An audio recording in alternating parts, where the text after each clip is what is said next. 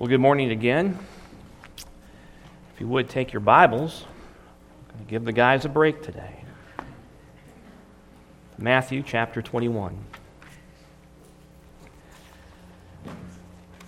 Matthew chapter 21, a passage that perhaps is familiar to you with regard to the triumphal entry of Christ. And we're going to be spending some time this morning considering that. We're also going to be partaking of the Lord's table this morning. If you're a guest here, you're certainly welcome to participate, provided that you have placed your faith and trust in Jesus Christ alone and are resting in His finished work. And parents, I would trust that you would use sound discretion with respect to your children's participation with the elements that will be handed out. This will certainly be a good teaching opportunity if your children do not know Christ, to explain to them after church today what took place and why it took place and the reasons for your participation and how too they might be able to do that at some point in time. A great gospel moment for you as a parent. I trust that you will take advantage of that if presented. So Matthew chapter 21, we'll pray and then we'll get into this passage and unpackage some important words or phrases that we find here this morning in this segment of Matthew. Lord, we love you. We thank you for this day. We praise you for all that you've done for us. We rejoice that you indeed have paid it all, that we rest in your finished work, that we don't have to do anything, nor can we do anything. Help us to be mindful and always remember that. We tend to forget that piece of it. We always want to seemingly add things to it. We rejoice that we're able to be here today as the body of Christ, called out, marked out, identified exclusively as belonging to you. And these things that we do here today at Community Bible Church, communion and baptism, remind us of who we belong to and why we rejoice that we're known by you. May these ordinances that you have instituted for us cause us to reflect upon all that you have done for us, what it is that you have accomplished in redeeming us, and how we can rest in that, and how we have been washed and cleansed, and how we can adore you in a way that we never did before, and live for you as we refused to do before you saved us. May we marvel at the fact that we were once dead but have been made alive. We read a passage this morning where people marveled that Lazarus was alive, and they wanted to see him because he was alive. But here this morning we sit in a room of people who were formerly dead and have been made alive. May we likewise marvel at your wonderful grace and the miracle that you have performed. We pray, Lord, that you would open our hearts and minds to receive your word today. There is so much going on, so many things that distract us.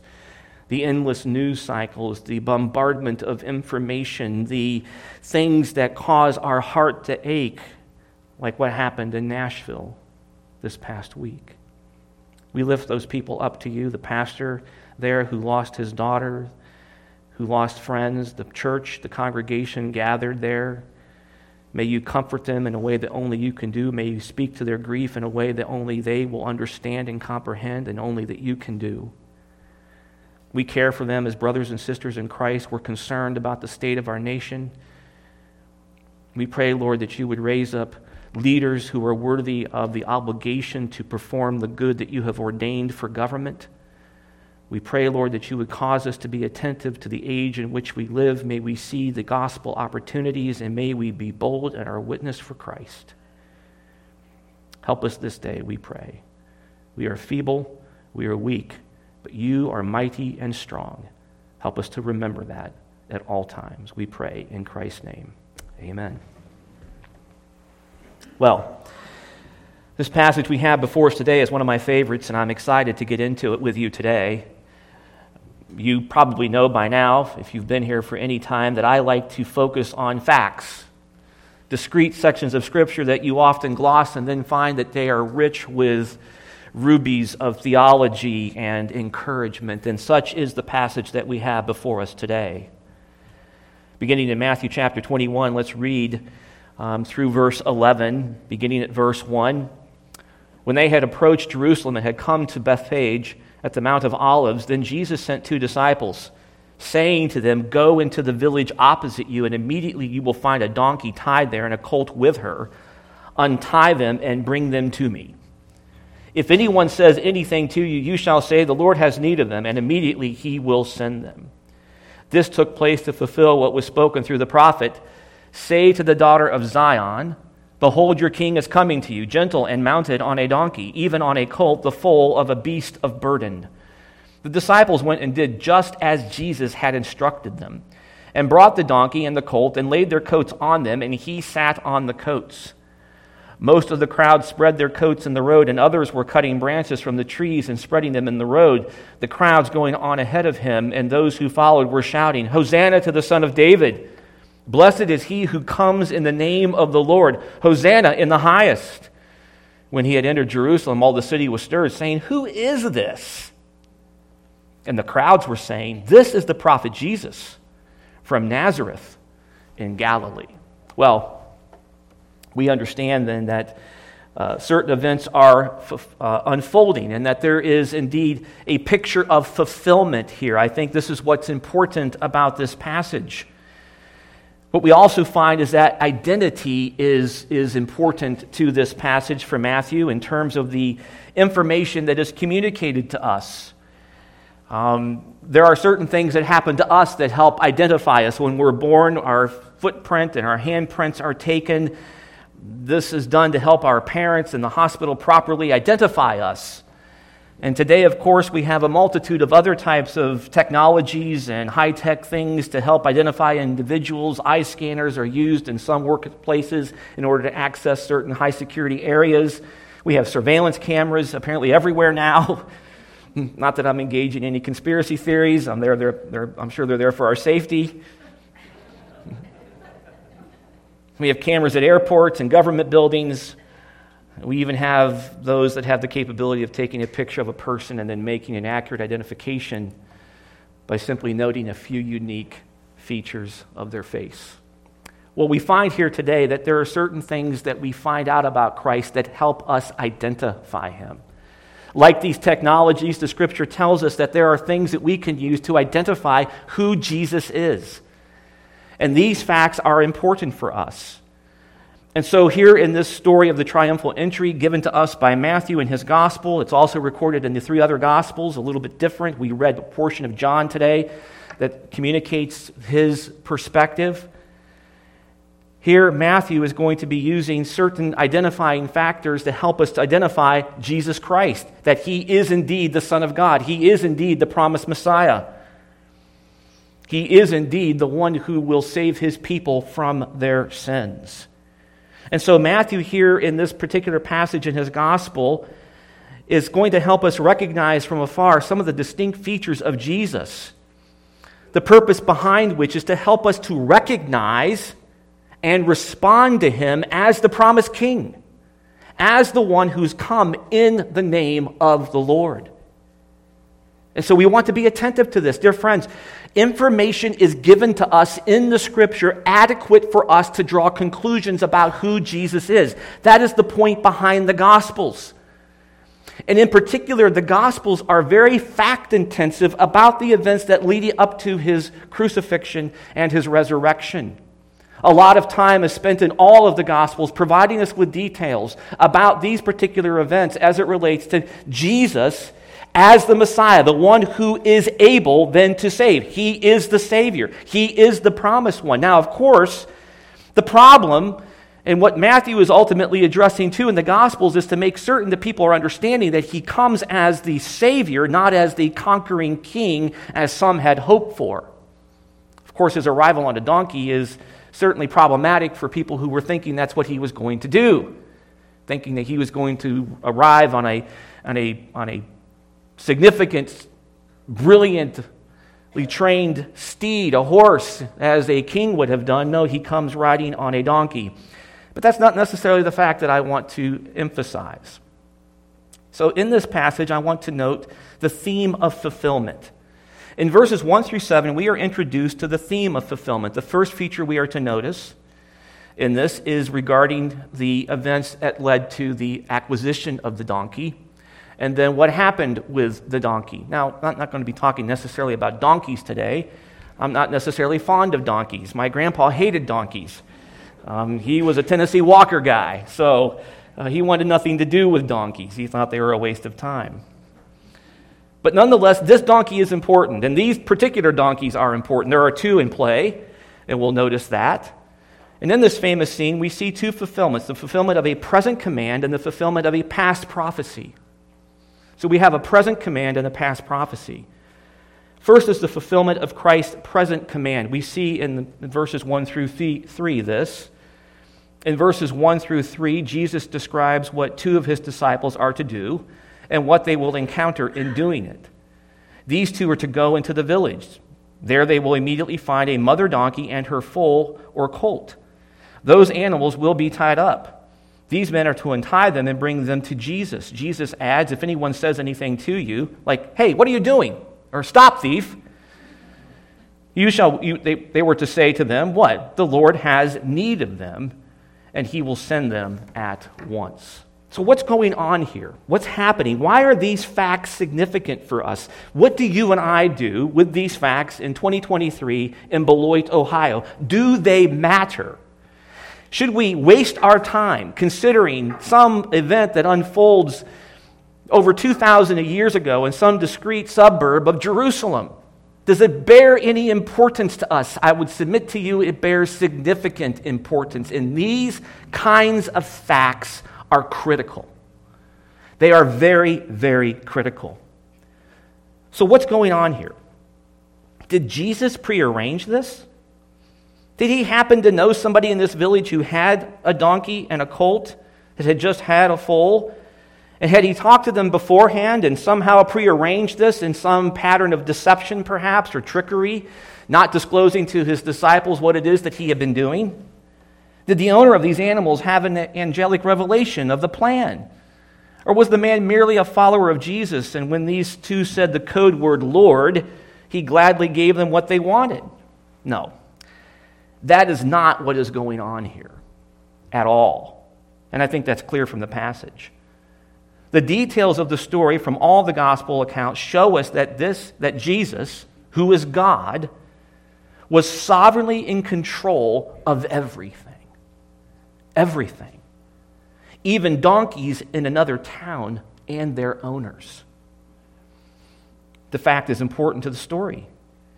We are told in verses 6 and 7 of this passage is that what Jesus told the disciples to expect and do was precisely fulfilled.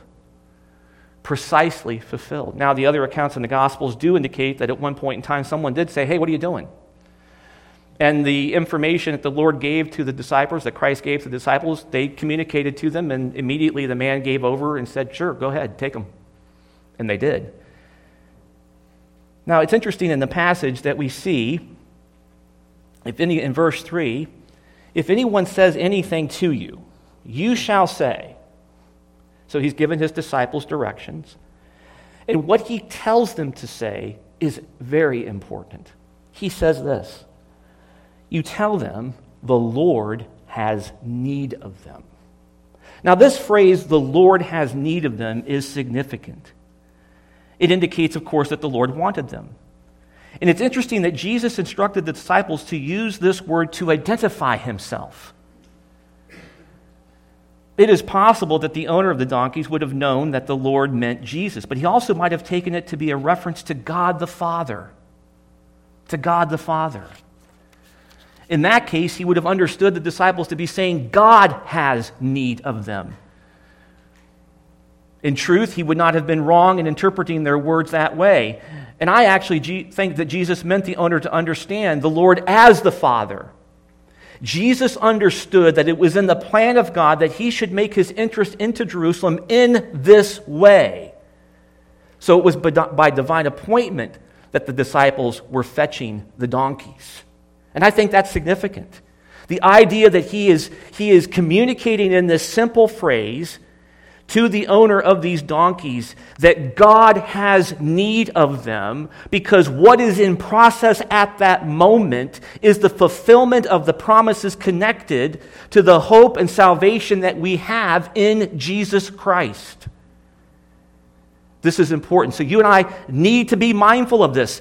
When we consider passages like this, what is it that we take away from them in terms of our confidence and our trust and our rest and our hope? We understand then that what was taking place here is the fulfillment of a prophecy related to the verification of the fact that Jesus Christ is indeed the Messiah. This is why God would have need of the donkeys. Apparently, God likes donkeys, and that's good. And he had need of them to fulfill that which had been promised some 500 years ago by the prophet Zechariah. And so these types of facts are incredibly important for us. These details, why would you be given something like this? Why isn't Matthew 21 a list of things for you to do?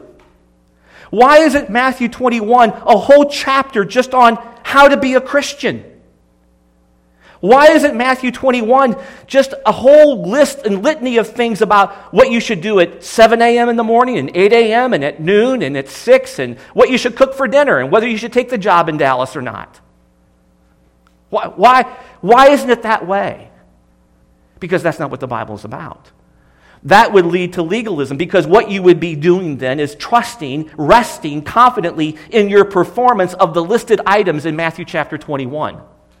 That won't work. That never, ever works.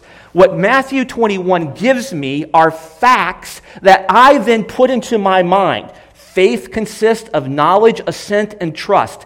These facts give me knowledge about Jesus Christ. Now, what's important is that all of these facts are recorded at least on 4 different occasions in the Gospels. The Gospels are amazing. The Gospels, from a legal context, provide us with what the law requires: a multitude of witnesses to confirm a truth. Okay? When you're in a courtroom and you're trying a case, you can try a case with one witness. Maybe it will work. You can try a case with 2 witnesses. Now you're cooking. You get 3 witnesses and you can almost take it to the bank. In the context of whatever it is you're trying to prove, the more witnesses you have, the more verifiable it is, and the more likely it is that people are going to believe it to be true. The Gospels give us that. You have all these different perspectives, different details. Mark tells us a little bit differently. John says it one way. Luke says it this way. Matthew says it this way. The reason for the variance isn't because they couldn't get their story straight. It's to give you additional details and factors upon which then you can ponder and consider the facts. The same is true of the whole issue related to the crucifixion and burial and resurrection of Jesus Christ. It's like you're watching the whole event unfold from 4 different news outlets. What do you got over there, Mark? Well, I've got this guy sitting over here, and he's talking to John. And what about you, Luke? Well, they're over here doing this. What about you, Matthew? Well, they got this angle going on, and this thing's happen, and all this is going on. These guys are over here in the corner, and they're conspiring. They're trying to give Judas money, and blah blah. All this stuff. So you have all these details, and we are people who like details. We like information. We want the facts, but we oftentimes gloss these facts, so that's important for us to be mindful of. The fact of the matter is that God, in this moment, is setting in motion the confirmation of the fact that Jesus Christ is the Messiah. He is the one who Matthew identifies in 1:21, who will save his people from their sins. Okay? So this is important for us. And such a fulfillment is very important. But ultimately, amazingly, it's really not even the main point of verses 1 through 7. There is another point, another second fulfillment that demands our fuller attention. In verse 3, we have read that the Lord has need of them, these particular animals. It's a paradoxical statement. Does the Lord need anything? No, of course not. Does Jesus, who thus far has walked everywhere, long miles up north and down south, need these beasts of burden for his overburdened legs? No, that is not the reason he needs them. The reason he needs these animals, and specifically the colt, is to reveal who he is and what his mission is all about. He needs them to fulfill a past prophecy. a past prophecy.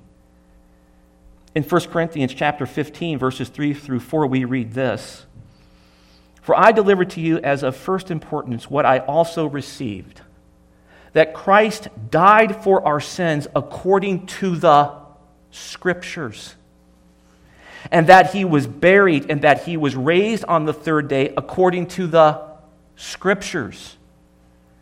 We are told that Jesus died in accordance with the Scriptures, and that he rose again in accordance with the Scriptures. Here in Matthew's Gospel, we should notice that Jesus rode into Jerusalem on a colt of a donkey, of all animals. In other words, to fulfill a specific Old Testament prophecy that we find in Zechariah 9:9, which Matthew alone records of the four gospel writers. We note in Matthew chapter 21, verses 4 through 5, that Matthew says this took place to fulfill what was spoken through the prophet. "Say to the daughter of Zion, behold, your king is coming to you, gentle and mounted on a donkey, even on a colt, the foal of a beast of burden." Zechariah is often labeled a minor prophet, but his prophecies are of major importance, for he is alluded to or quoted over 80 times in the New Testament. 80 times. And in his most famous prophecy from Zechariah 9:9, he exhorts God's people, whom he calls the daughter of Zion, to celebrate their future, to rejoice in the promise of the coming king and in the establishment of his kingdom. Zechariah 9:9 reads, "Rejoice greatly, O daughter of Zion. Shout in triumph, O daughter of Jerusalem. Behold, your king is coming to you. He is just and endowed, or endowed with salvation, or having the ability to save. Humble and mounted on a donkey, even on a colt, the foal of a donkey." So 500 years before, you've got Zechariah making this prophecy related to this particular event.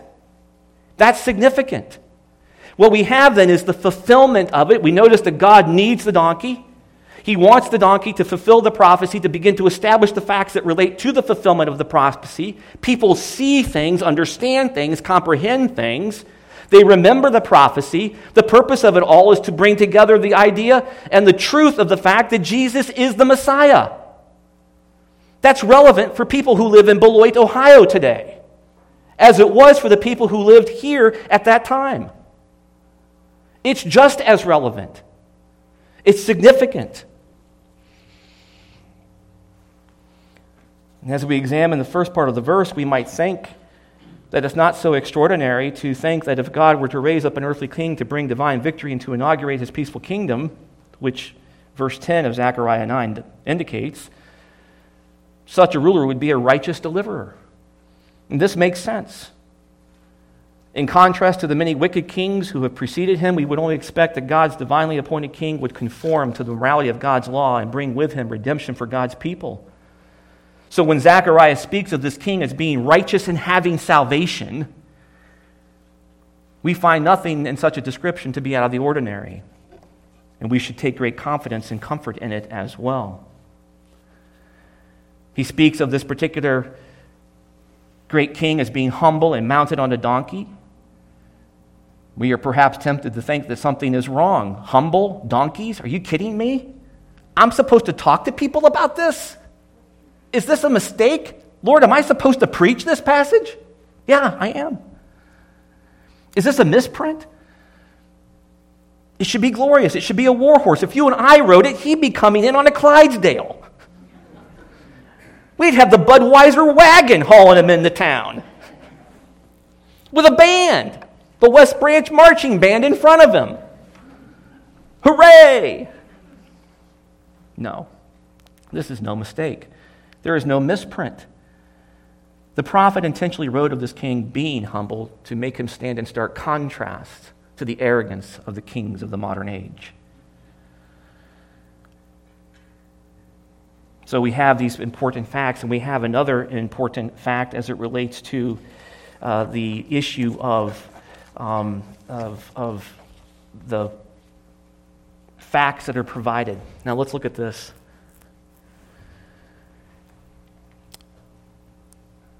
So in verse 6, the disciples went and did just as Jesus had instructed them, and brought the donkey and the colt, and laid their coats on them, and he sat on the coats. Now, what that means is that he sat on the donkey. So they made a saddle, basically, out of the coats that they had. Now, there's a whole lot that can be said about what's going on here in terms of the donkey being an unbroken colt, male, baby, donkey, and the mom being there. Moms don't like their babies being played with, especially horses in their foals. They get pretty antsy about things, and they'll charge you, and they'll come after you, and they'll kick you, and you don't want to be in the way of a mom horse or donkey and their foal. People have been severely hurt and killed by them. So that's significant. Not only that, you've got a donkey that's never been ridden before. This is what this means. Pat Pirelli didn't spend any time with this donkey. If you don't know who Pat Pirelli is, he's a horse whisperer. He's a guy who can do amazing things with horses. No, this little foal hadn't had anything happen to him yet. He was unbroke. Yet what happens?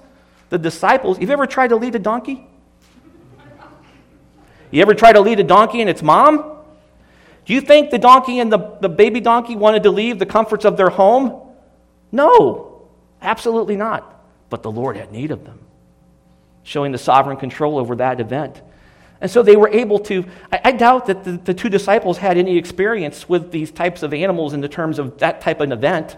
It's not likely in the context of having to lead these bucking donkeys down the road, but they weren't. They gently went, knowing that they were being controlled by their sovereign creator. Isn't that amazing? God had created them for a purpose, and they were fulfilling their purpose perfectly. They went down the road gently, quietly. They put coats on them. You ever tried to put a saddle blanket on a horse that's never been broke? That's a rodeo. You ever try to put a person then on that animal? They've never seen before, never smelt before, ever seen nothing, knows nothing about them. Jesus wasn't feeding them every day. He wasn't taking them their oats and giving them their water, cleaning their stalls. They had no clue who this guy was. Yet here he goes, jumps on their back. On its back, rather. And this is what's so important. John tells me this, and where we read this morning, John 12, look at this. John gives us a very succinct summary of what happened, but it's incredibly important, as do the other Gospels. Look at verse 14 of John 12.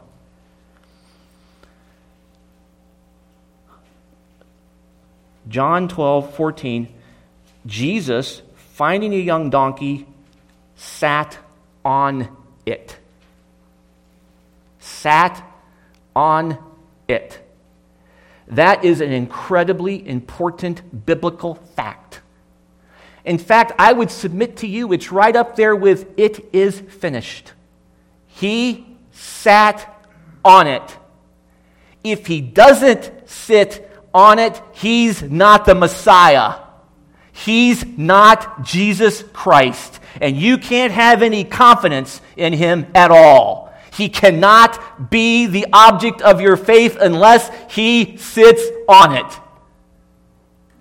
That's amazing.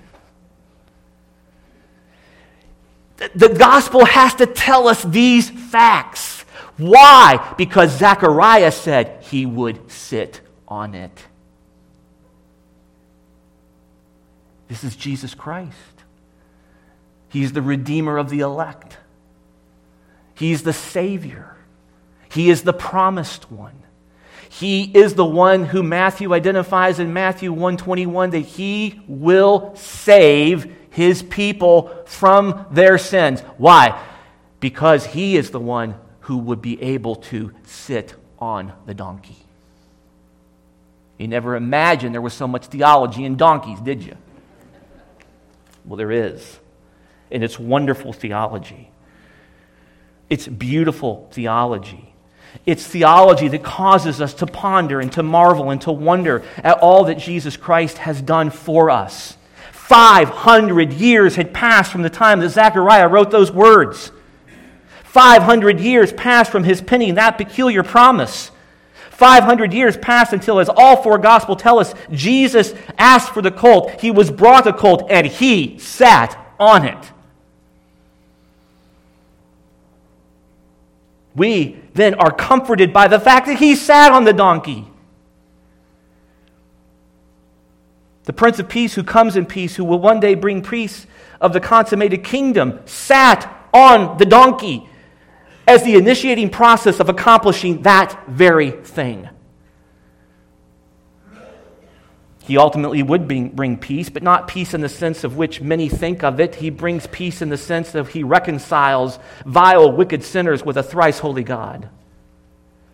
And Zechariah would exclaim in his promise the fact that he was the one who was able, he was endowed, he had the ability, only he has the ability to save.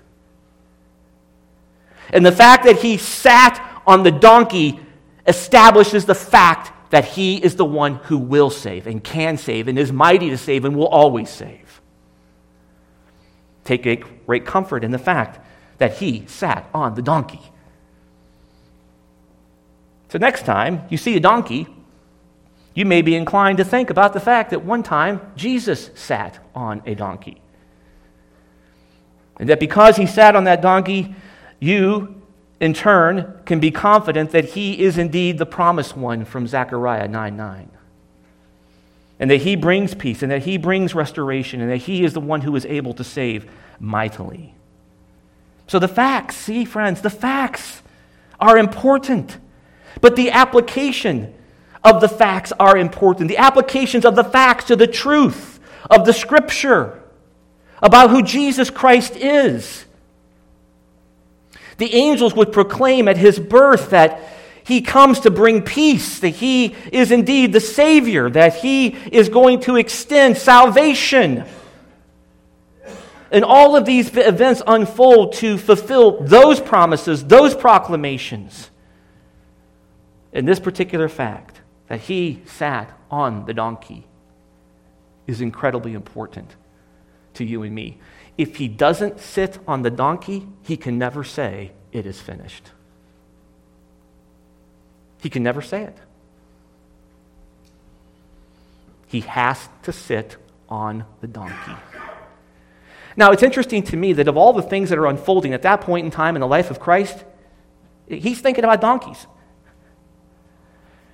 That's amazing. Now, if it's you and me writing the story, we don't tell this. We don't talk about it. We do like the rest of them did. We get ready for the big parade. Sadly, too, what happens is that the people who saw him sit on the donkey a few days later crucify him. And rather than crying out, "Hosanna," they say what? "Give us Barabbas." Crucify him. Crucify him. Even though they saw him sit on the donkey. These people knew their books. They knew Zechariah 9:9. Indeed, look at the language it follows in the story. Hosanna, blessed, high, all the words. But they did not believe, ultimately, the truth of what they were seeing. It's sad in that way. So, this morning, what I want you to do as we partake of the elements is to think about the fact that you're here today as the redeemed of Christ because he sat on the donkey. That Zechariah 9:9 has been fulfilled for you. You know, there's a phrase that says, when he was on the cross, I was on his mind. When he was on the donkey, I was on his mind. He sat on that donkey for me. He sat on that donkey for you. And if he doesn't sit on the donkey, you've got nothing. You're lost. You're in a state of complete desperation. The only confidence you'll have is in what you're doing, and that's never enough. Ever enough. My faith is in Christ alone. And every morning I get up, I can be reminded of the fact that he sat on the donkey for me. And that donkey would ultimately take him into a town and to a people that would crucify him. Some pretty important facts. So this morning, as we partake of the elements, let's remember the verification that we have from Scripture that Jesus Christ is indeed the Messiah. He is the one that Zechariah promised. He is the one who has been enabled to save us. We see God's hand in it too. The Lord, God the Father, has need of this donkey for his Son, who he will then lead into that town to be slaughtered. I remember Abraham had a donkey. Abraham took his son Isaac, and they went to a mountain for a sacrifice ultimately. There was a donkey in that story too. It's amazing what God does with donkeys. And we are the chief of donkeys sometimes. May God be merciful to us. May we rejoice in the fact that he sat on the donkey. So let's think about that this morning as we begin to prepare for the elements. We'll take a few moments to and again, so here, if you're new here to Community Bible Church, we do communion a little bit differently. It is not a somber, kind of solemn event. I'm not going to...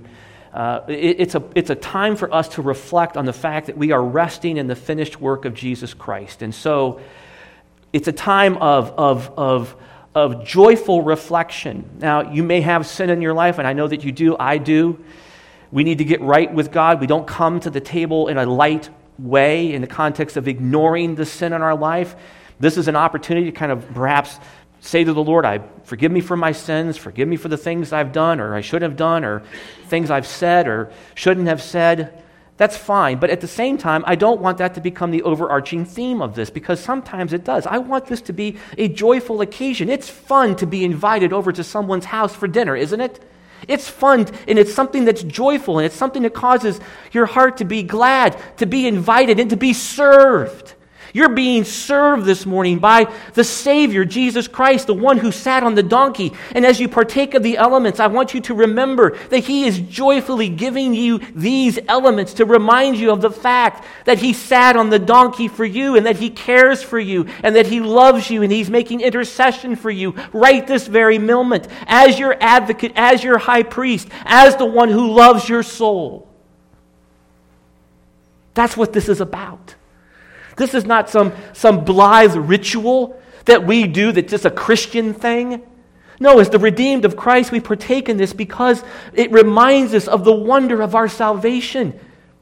In the account that we read from John this morning, we're reminded of the fact that people wanted to see Lazarus because he had been raised from the dead. You've been raised from the dead. Look down the aisle.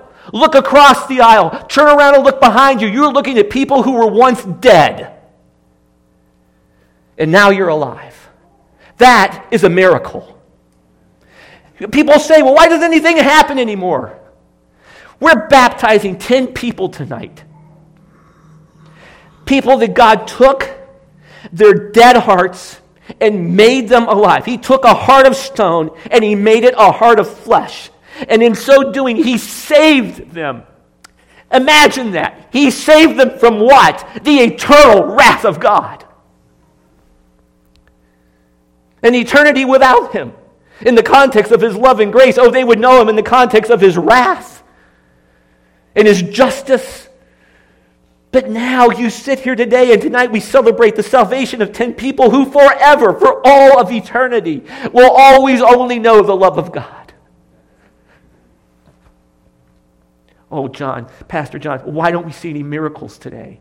You got 10 to look at tonight. You've got a whole room full of miracles. What do you want?